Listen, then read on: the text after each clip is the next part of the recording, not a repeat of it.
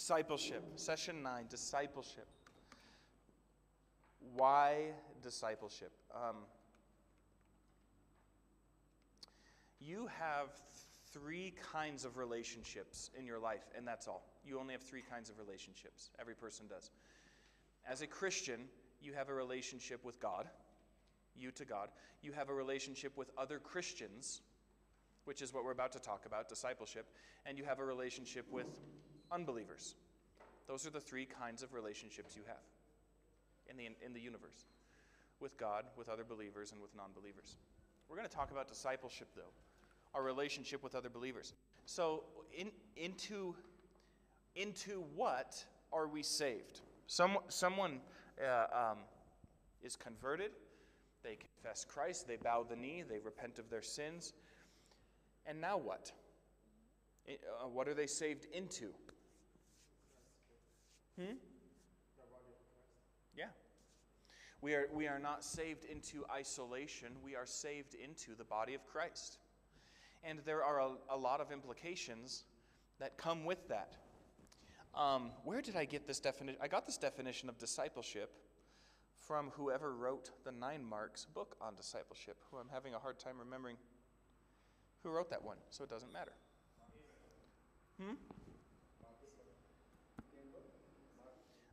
Here we need a working definition of discipleship, and I thought this was good.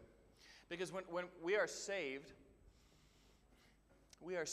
into a life of discipleship, becoming a better disciple or follower of Jesus. We are not just the event, we are saved as an event, and then life goes back to normal like it always was. No, of course not. We are saved into a life of becoming more like Jesus. So here's the definition of discipleship I am using, and it came from the 9 Marks book on discipleship. I believe I put it on your notes. Discipleship is helping others to follow Jesus by doing deliberate spiritual good to them. Do you guys have that in your notes? Did I give you that? Helping others follow Jesus by doing deliberate spiritual good. I just like that phrase, deliberate spiritual good to them. That's the definition I'll work with here. And so let's talk about that. Now, loving people doesn't start with us. It started with God. God loved us first, didn't he? And now, when we are saved, when our hearts are changed, our hearts are made soft toward the things of God, so we love God now. And if we love God, somebody fill in the blank. Hopefully you can read my mind. If we love God, we will love his people. If we love God, we will love his people. And so we want to grow as image bearers. I put Mark 12:30 in my notes. I don't remember why, but I'm going to go ahead and read that now. Hopefully it's helpful. If it's not, we will ignore it and move on quickly. Oh, yes, of course. Duh. If we love God, we will love his people. It is a contradiction to say that you love God and yet continue on hating his people. And so we read in Mark chapter 12:30 regarding the great commandment, you shall love the Lord your God with all your heart and with all your soul and with all your mind and with all your strength. The second greatest commandment is this, you shall love your neighbor as yourself. There's no other commandment greater than these. The two go hand in hand. One way that we demonstrate that we love God is by loving his people, okay? Which ties into discipleship very, very closely. Can somebody please read to me 1 John 4, verses 19 through 21? We love because he first loved us. If anyone says, I love God, and hates his brother, he is a liar.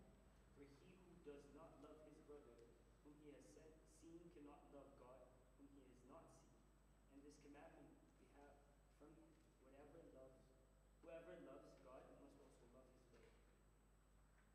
Okay, so here's the deal. Here's how this is connected to the gospel. God loved us, and that is most clearly seen in the gospel, that he sent his son to die. And one of the effects of that is that we will now, in turn, also love each other. So understand this. Let me put it this way. When you claim Christ, Christ is my Lord, I serve him, One way that you demonstrate that you must demonstrate that, is by expressing love toward the rest of Christ's people. You cannot, as Mike just read, you cannot continue hating your brother. You may not. It is not an option. If you are in Christ, you will love the people of Christ. This all ties in to our reason for discipleship. Now, most of us know Matthew chapter 28, verses 18 through 20. Just the same, I would like us all to actually look at it, because this is a big deal. Okay. When somebody says, "What is the Great Commission?" and you start your answer with, "Go make disciples," I would pause you and say, no, you're wrong. You need to back up.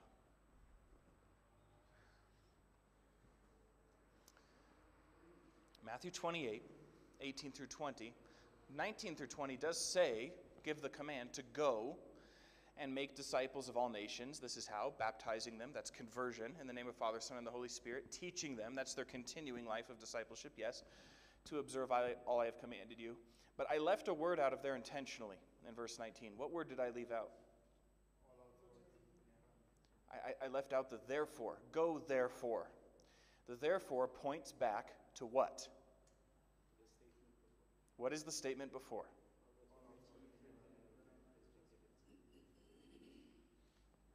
All authority in heaven and on earth has been given to Jesus. Oh, I wish that we lived like this was true.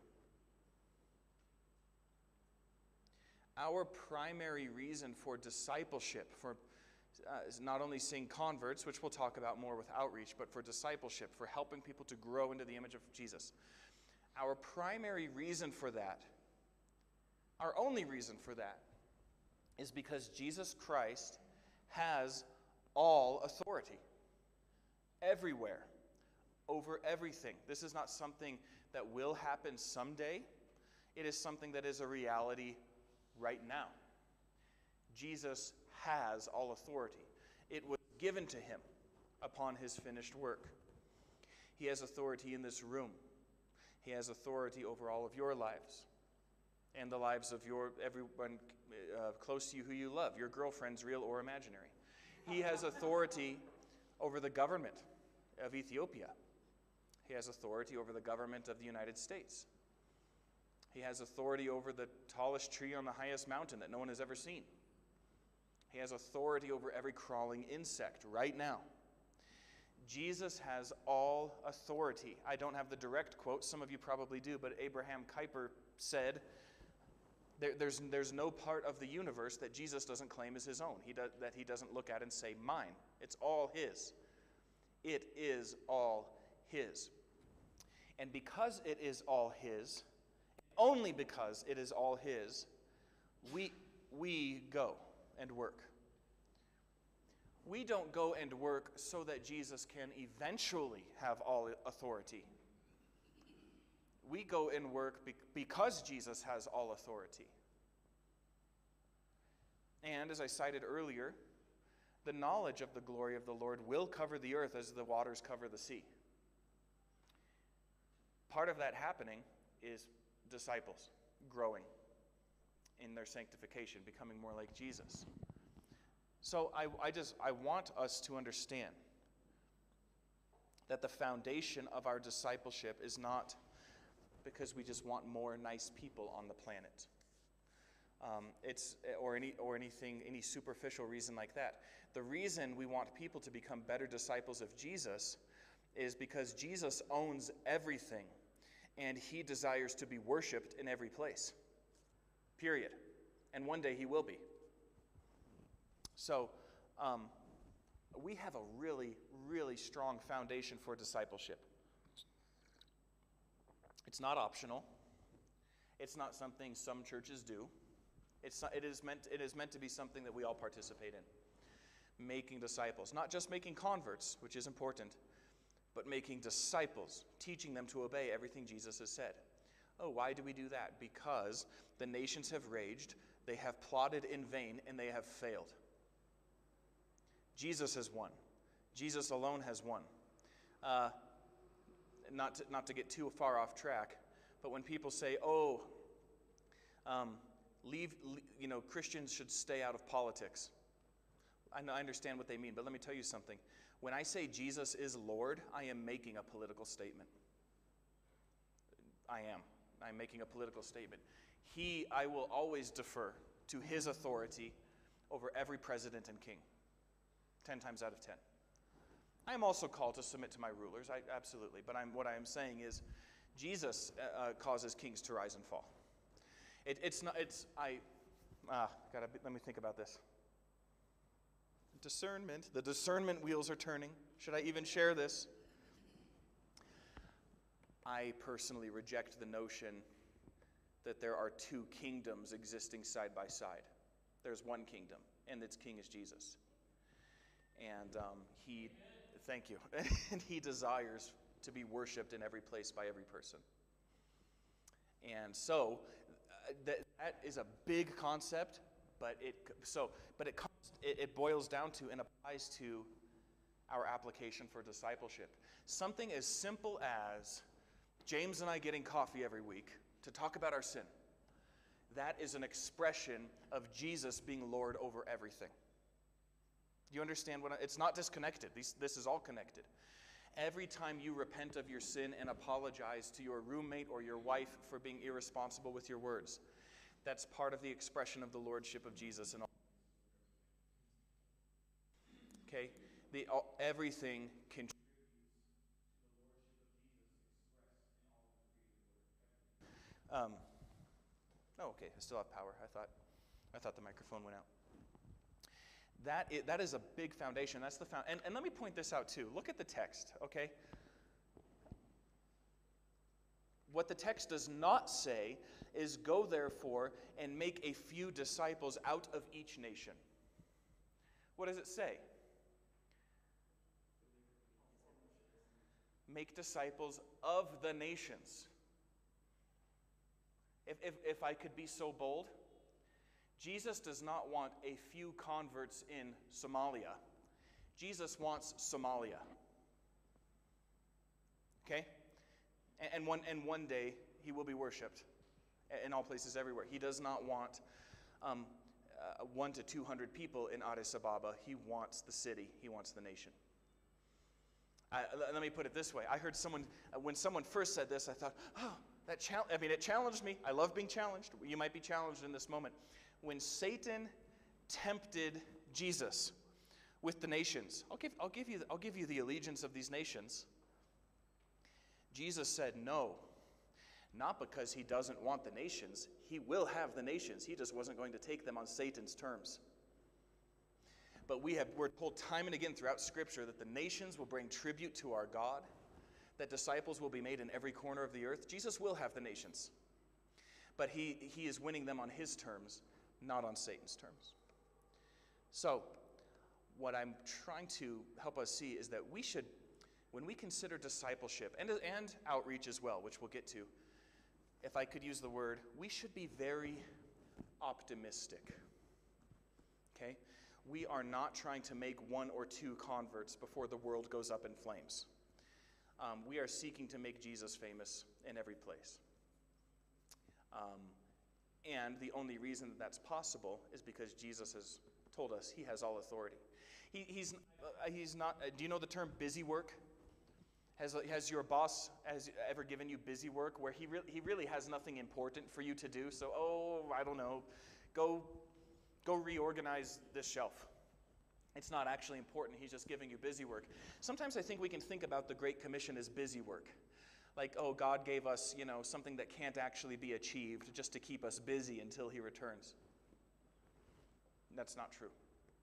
That's not true. The last commandment that Jesus gave to his church, based on his total authority, was go win the nations. And I think he gave us that commandment because he actually wants it, and it's actually possible, and it's actually going to happen.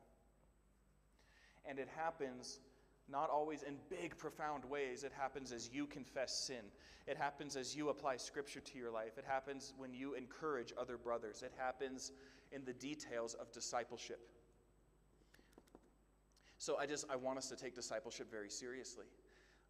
Here's a sad commentary. This is not me promoting our own church, but this is just a sad reality. We have a good relationship with Montana Bible College, where my wife works and where I teach. And I was talking with the leadership there, and they said, you know, your church is the only church in the valley, in the city of Bozeman, that has a plan for discipleship. And other churches just don't. And I thought, well, that needs to change. Discipleship, I'm sure, is happening at other churches in very informal ways. But I want to tell, we're so against programs, and we can't have anything organized. I want to encourage you, organize your discipleship. Have a plan for discipleship. Encourage people, push people into it. Because discipling each other is part of Jesus' plan to be worshiped around the world. Let's talk about that. So that's the big reason for why we do discipleship, because Jesus said so based on his total authority. The goal of discipleship is sanctification, which is what? Yeah, the gradual defeat of sin.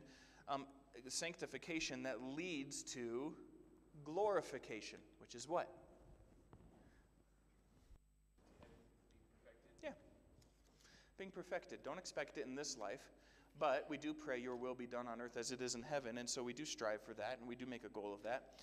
Let me read to you from Romans chapter 6, verses 20 through 23. We read this. When you were slaves of sin, you were free in regard to righteousness. But what fruit were you getting at that time from the things of which you are now ashamed? For the end of those things is death. But now that you have been set free from sin and have become slaves of God, the fruit you get leads to sanctification, and its end, eternal life. Okay, so there it is. We're saved into a life of sanctification, gradually defeating sin in our lives by the power of God, then and with an end in sight. The goal is not to become perfect people in this life. We won't. We will not. But the goal is to demonstrate who Christ is as we steadily conquer sin in our life with eternity in mind. In other words, discipleship is going somewhere. It has a trajectory, and it's eternal life. And we must do it. Oh, look. Why did I look it up? I had it printed right there. Silly me. But at least you all now know that I know where Romans is. When we pray, your will be done on earth as it is in heaven. I mean, have we really thought about that statement? Where does that start? It starts in each and every one of us. Your will be done on earth as it is in heaven starts with my heart, my attitude towards sin, my joy. What I think about the gospel. It starts there, and it spreads from there, but it starts through genuine repentance and faith, genuine conversion in each person, in each Christian.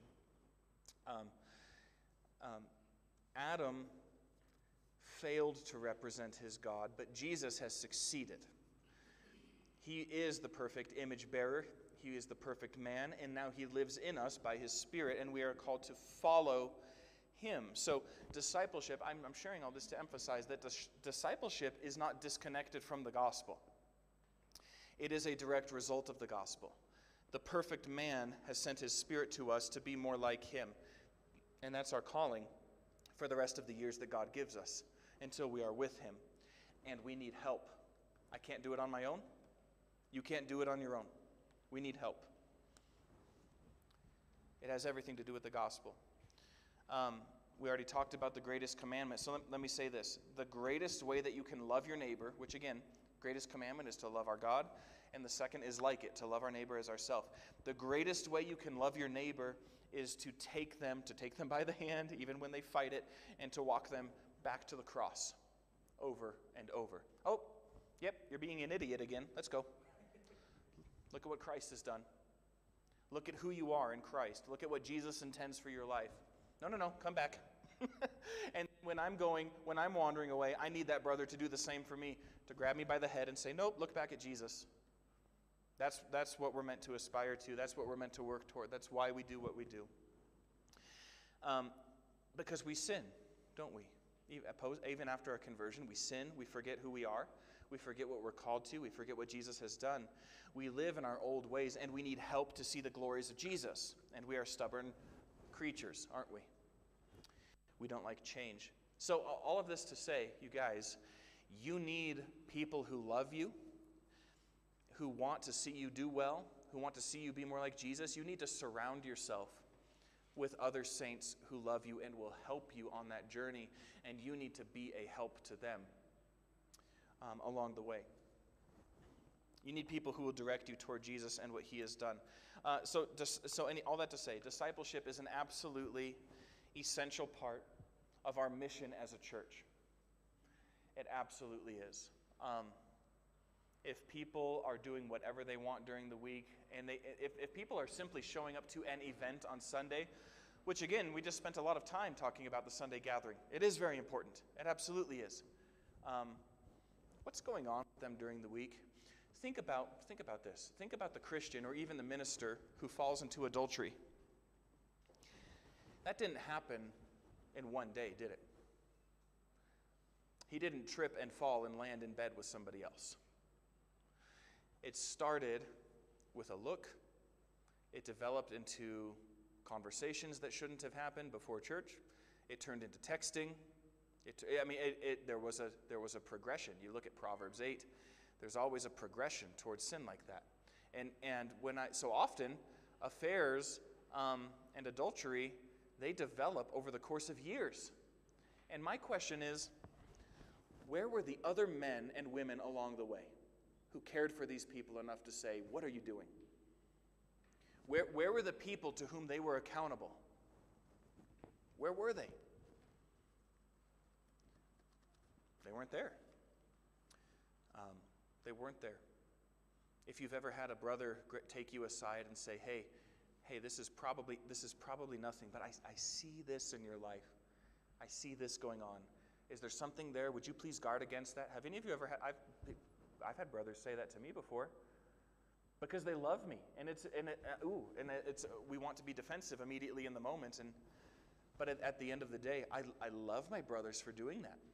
I love them for doing that because they care about me enough to snatch me away from sin. So whenever there's someone falls into a heinous sin, the question is not what happened the day before they fell. The question is, what happened 5 years ago?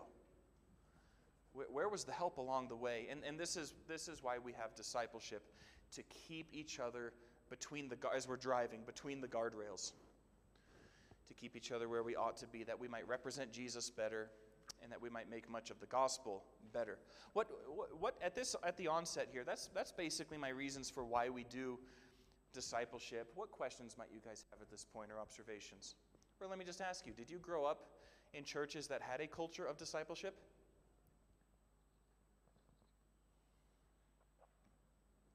And by that I mean a more formal, organized way of meeting with someone, maybe an older man or maybe a group of men, to be open about our sin and our struggles and our victories, and to talk about Scripture and these sorts of things. Yeah. I want you all to think back. Think in your own lives. Think of times that other men, probably an older man, has actually come to you and taken an interest in you and said, how are you doing, brother? No, really, how are you doing? Think about that. I mean, do you get those people? He'll be one of the most precious men in my life till the day that I die. His name is Rich Roberts. He worked for the Navigators. You aware of the Navigators? They're a college. They started as a ministry on military bases. Now they're on college campuses as well. Rich chased after me, and he would not let me off the hook. How are you doing in the Scriptures? How's your sin? Are you struggling with pornography? I mean, all these kinds of things. And yet we're just not used to people pressing into our lives like that. But I needed it. Because I'm not asking myself those questions. And I will be eternally grateful to him for that. Have you had men like that? And has that been meaningful to you? What do you think, Mike? Well,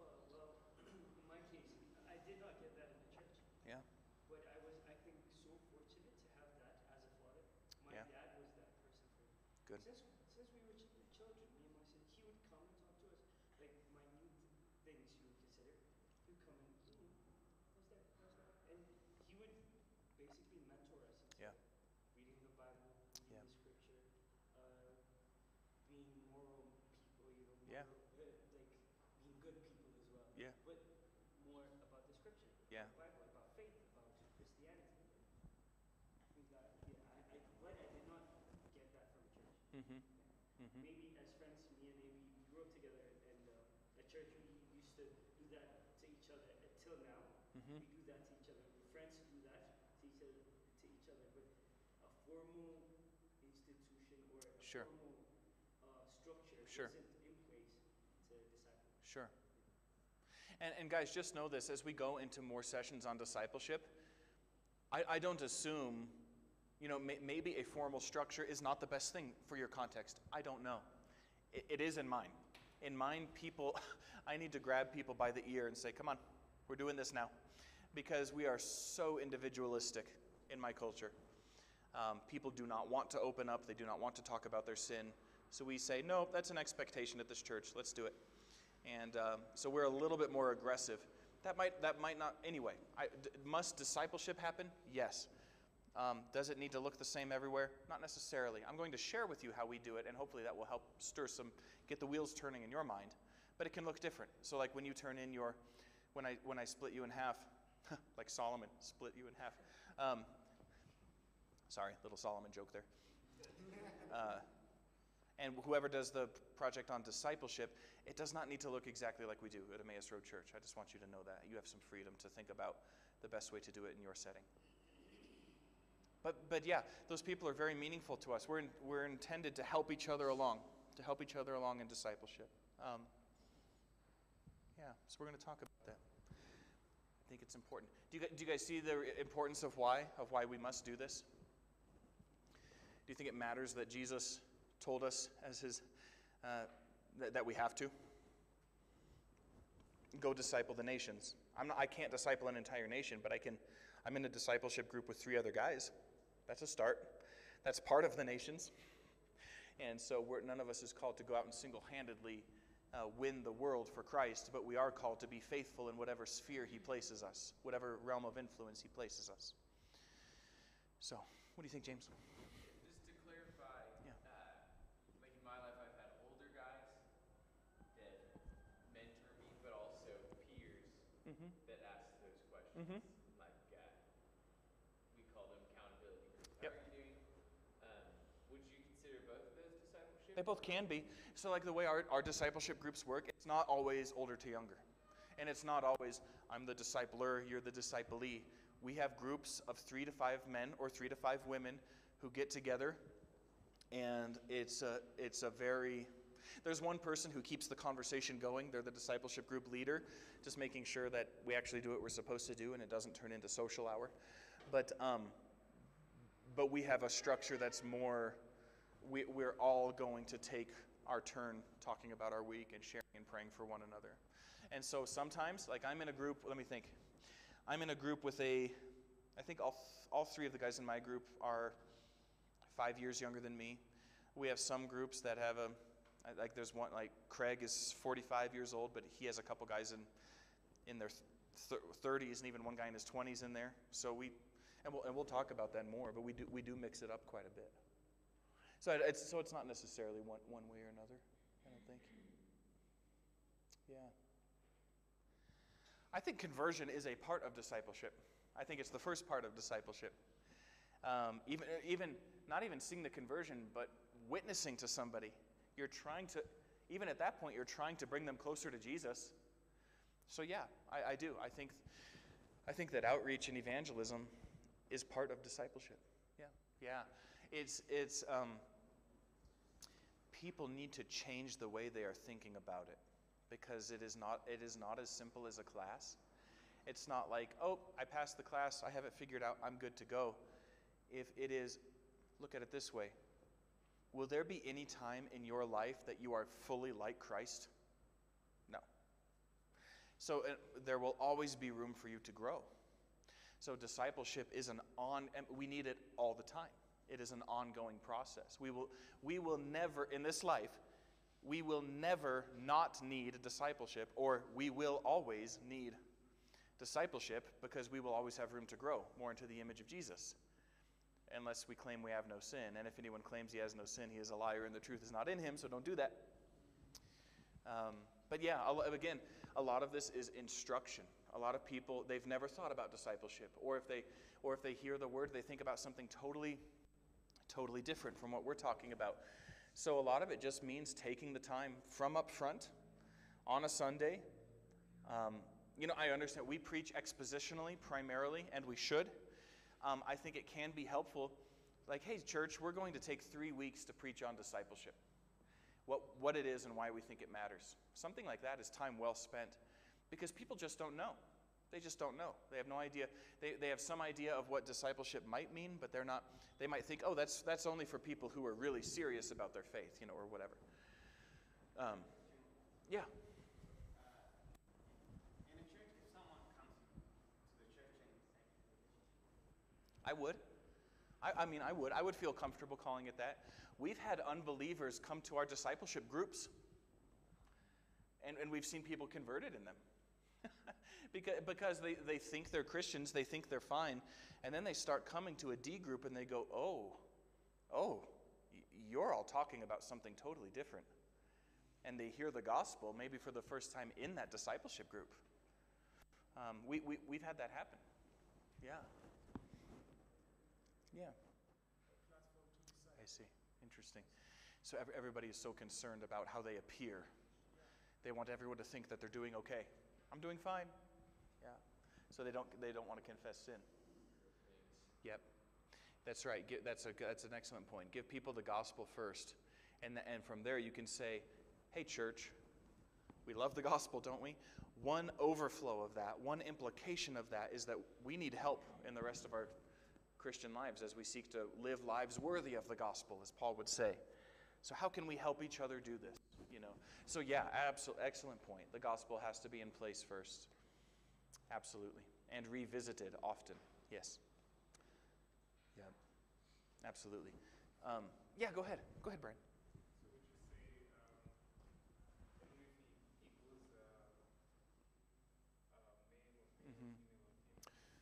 Good question. That's how we've chosen to do it. We feel like that is just an application of wisdom, yes. We've decided to do it men with men and women with women, because it is a place where people are sharing pretty significant details of their lives and of their sin, and to have a man and a woman in that setting I think it could lead to bad situations more than if men and women were mixed. Let me just create an example. If there's a young 20-year-old woman in a group with 3 other guys in their late 20s, and they're all talking about pornography, for example, that's going to lead to a really difficult situation really quickly, I think. So I think just as a way to honor women and to create the best environment we can. I think we've chosen to keep men with men and women with women. Yeah, and with that, and I'll get into these details. We keep very close confidentiality as well. So like I in my discipleship group, I hear from these guys. I'm not going home and telling my wife, "Oh, you won't believe what Spencer has been doing this week." I don't. We really respect each other's privacy. Again, unless somebody tells me like they're thinking about hurting themselves or someone else, at that point, I would probably consider bringing in some extra help for their own safety. But other than that, no, we work very hard to keep information secure and that sort of thing. So, yeah, we've found that men with men and women with women has been the best setup for that. Yeah.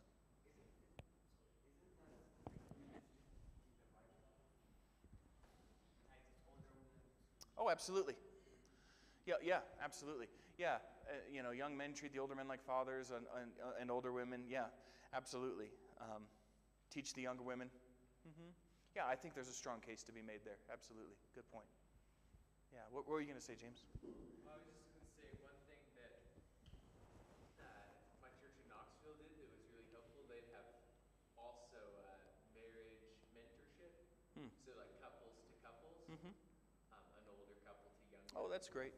That's and, great. I think that did a lot of good for a church. Yeah. That's excellent. That's excellent. So if a church can do something like that, and again, as you get to know your church better and what would serve them, that sounds awesome. Let me tell you why that wouldn't work with us right now. We don't have a lot of older couples. My wife and I are in our mid-30s, and for the longest time, we were like one of the oldest couples in the church because we just had so many young people. So now we're to the point where we have 6 families in their 30s, 40s, and 50s. And so we are growing. I'd love to get to the point, and we could probably do that now in some degree. We probably could, because we do spend a lot of time. But again, we already spend a ton of time with the young, newlywed couples. So it's kind of happening informally, but the day may come when we need to formalize it. That's an excellent. I'd never really thought. That's an excellent idea.